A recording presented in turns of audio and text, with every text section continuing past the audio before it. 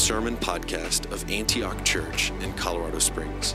If you've been impacted by this ministry and would like to support the work we're doing in Colorado Springs, you can give online at our website, antiochcos.com. We hope that the Lord ministers to you through this message. Christ is risen, church. Amen. That might be the most important thing that we can say together.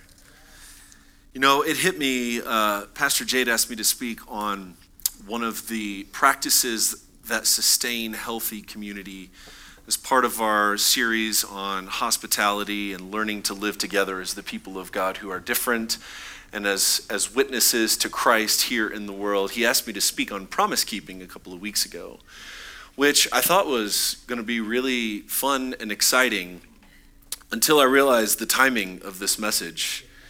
In case the irony hasn't hit you yet, let me bring you to that point. That we are 2 days away, of course, from the results of our national election, which should remind all of us that all the time we are continually being reminded of how empty human promises can be. And not only do we break promises all the time, but we make promises that are impossible for us to keep.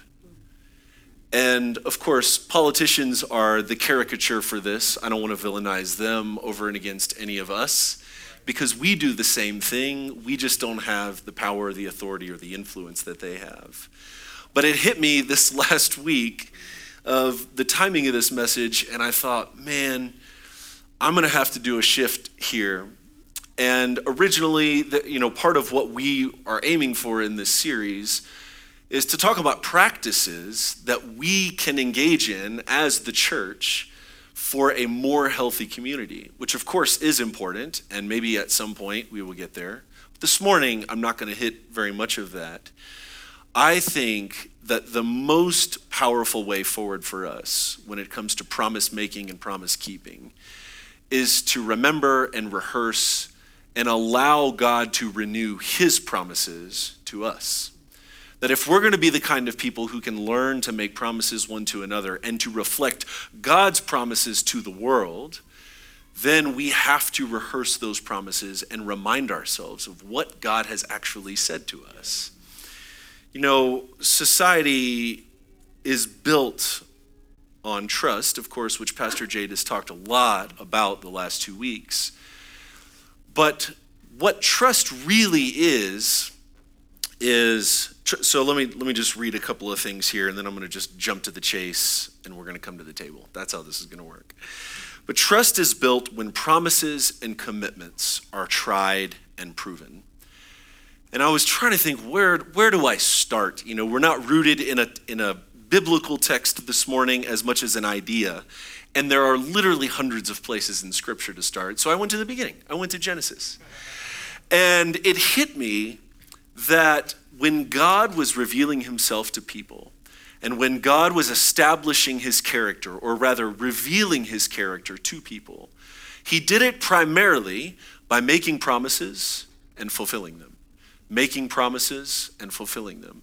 So we have all of these promises. I'm not going to read them, but I'm going to just name them. So in Genesis 3, of course, we know that is the chapter of the fall.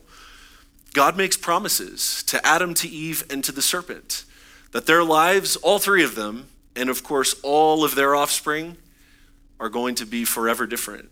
That for women, childbearing would be painful. For men, the work of their hands, toiling with the ground, is going to be difficult. In Genesis 6, he makes two promises to Noah, one in chapter 6 and one in chapter 9. One, preparing Noah and his family for the flood, which of course then happened and established credibility and trust with God. And then two, a rainbow as a sign that he would never do it again. Genesis 12, God makes two promises to Abraham. One, that he would make Abraham, or from Abraham's seed, a great nation. And then a couple of chapters later, he promises Abraham a son in his own old age, which of course happens and establishes trust with God. Genesis 28, Jacob's dream, he calls Jacob then Israel and promises that God's people would forever be called Israel. So we have this happening and fulfilling, this promise making and this promise keeping, which is, at least in Genesis, the primary way where God is establishing and revealing his character to his people. And then I came across this story, which is a story that I very rarely, full disclosure, I very rarely read. And it is the story of Ruth, of course. And we know that the story of Ruth is a story of a young Moabitess woman who makes a promise, makes a commitment to her mother-in-law. And I wanted to read some of the verses from Ruth just because there's some really nuanced stuff in there. If you're like me and you just haven't read it in a really long time, it's only 4 chapters. I would encourage you to read it this week. But here is the fascinating thing about the story of Ruth. That this woman, who is a Moabitess woman, that previously in the Torah, Israelites were to have nothing to do with Moabite people.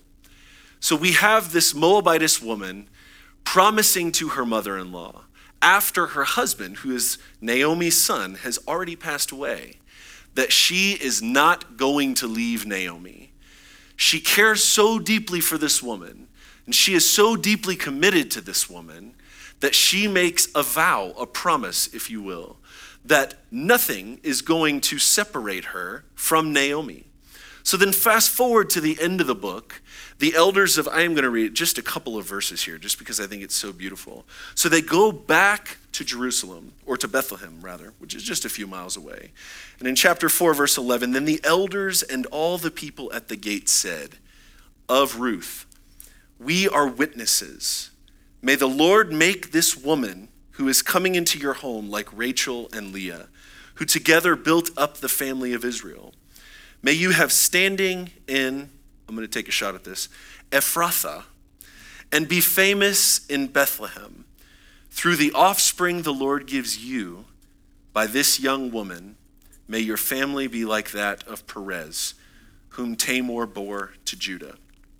And then this really quirky, fascinating little detail. So the end of the book of Ruth ends with a very short genealogy. And that genealogy is quoted exactly, verbatim, in the beginning of book of Matthew, where, of course, the author of Matthew is establishing the line of Jesus, right? Except there are 2 little details that are added in the book of Matthew that are not included in Israel. So we have this promise in Ruth chapter 1, and in Ruth chapter 4, we have the elders of the city that realize how wonderful and how committed this woman was.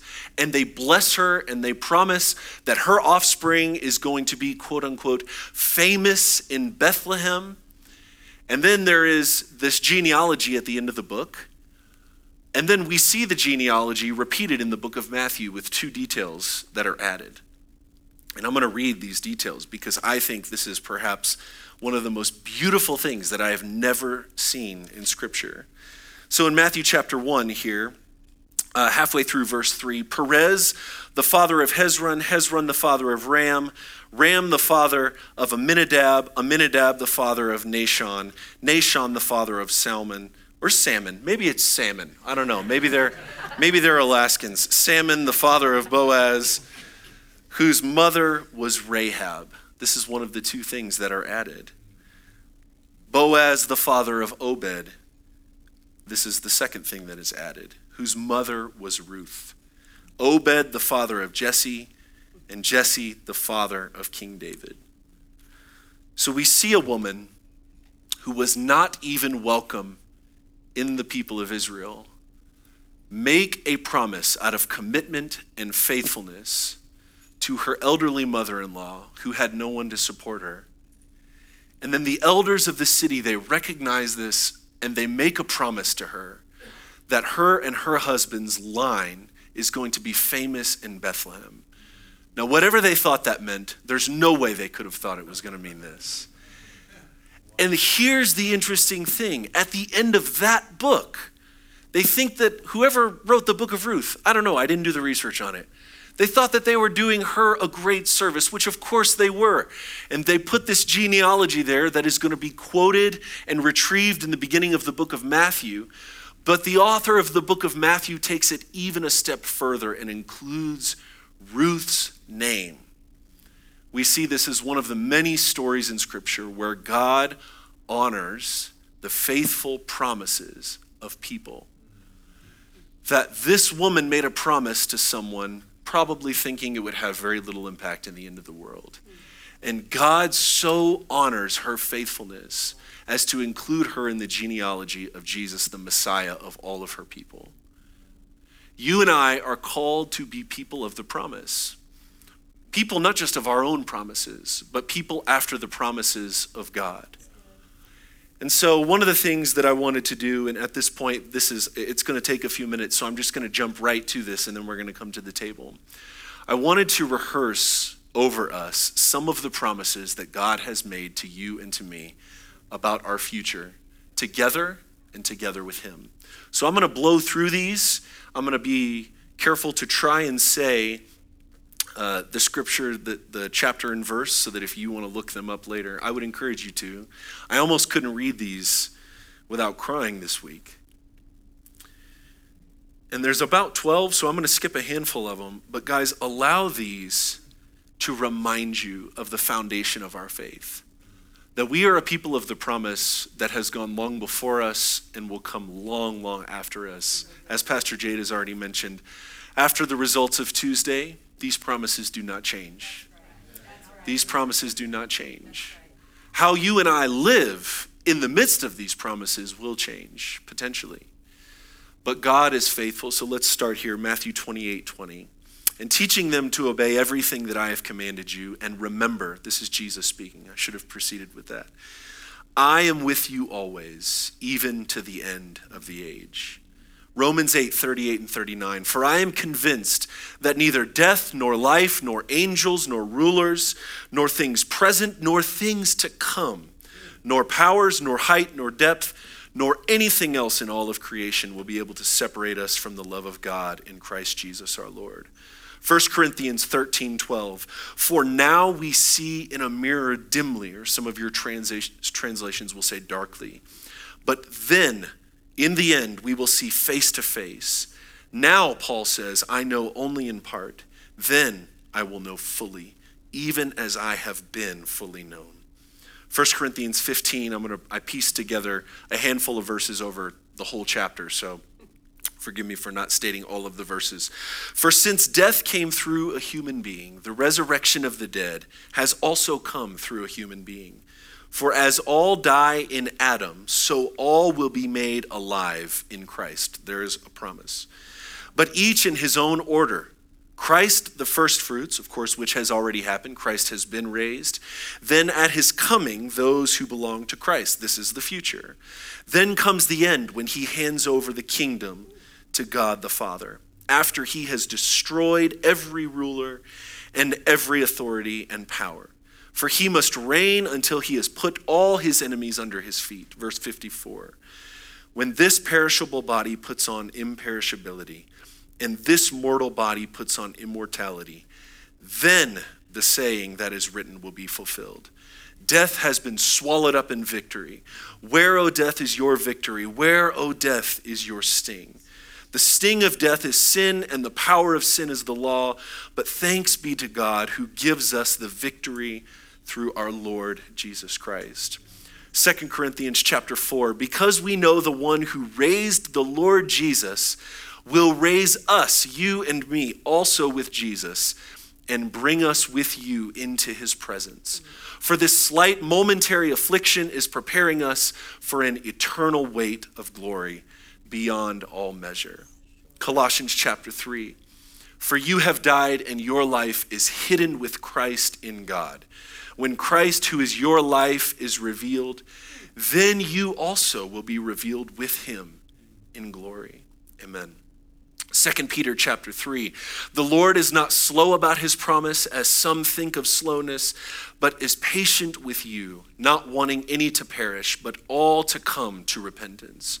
But in accordance with his promise, we wait for new heavens and a new earth, where righteousness is at home.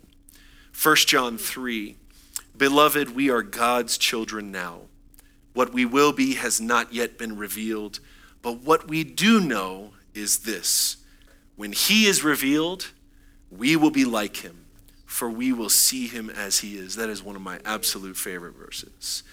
Revelation chapter 1, and Aaron, I hope you enjoyed your break. Would you come back, please? Thank you. I hope that was a nice reprieve for your fingers there. Revelation chapter 21, verses 3 and 4, and then a couple of verses from chapter 22, which of course is the last chapter in Holy Scripture. And I heard a loud voice from the throne saying, "See, the home of God is among mortals. He will dwell with them, and they will be his people. And God himself will be with them." Let me pause here. For all of the other promises, for all of the other things that we might be looking forward to, for all of the other things that we find ourselves in moments of difficulty tethered to, this is the greatest promise: that we will be with God because he has chosen to dwell with us. And maybe you're in a place where that's not the most exciting thing to you, because perhaps maybe your view of God is not a God that you want to dwell with. But I assure you, he is the kind of God that wants to dwell with you for all of eternity. So let me finish this verse. He will wipe away every tear from their eyes.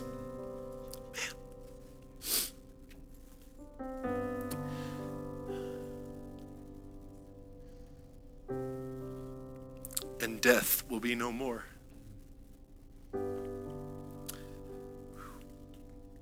Mourning and crying and pain will be no more. For the first things have passed away. And then in chapter 22, and there will be no more night, for they will need no light of lamp or sun, for the Lord God himself will be their light. And they will reign, and we will reign forever and ever. Church, there are so many more. We didn't scratch the Old Testament. We didn't talk about promises that are already being fulfilled. These are promises that we can hold on to and look to for our future. In moments of tragedy, of which there have been many in this body recently, some many of you may be aware of, and some that you will not, and you will be in the coming weeks. But I want to encourage you that sometimes our human frailty and our brokenness gets the best of us. And we make promises that we cannot keep. We make promises that we can keep that we don't keep.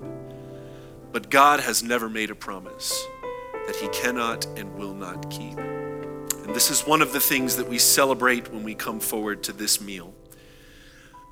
That when we come every week, that we remember and we renew the covenant that we have made with one another, that God has made with us, and that we make with God for the sake of the world, to remind this world that there is a God, and that this God is a God of love and mercy and justice, and that whatever else will come, God is coming again in the future, and he will make all things right, and he is bringing his kingdom of righteousness and justice to bear in the earth around us. So I'd like you to stand with me and prepare your hearts to come forward and to receive of this holy table.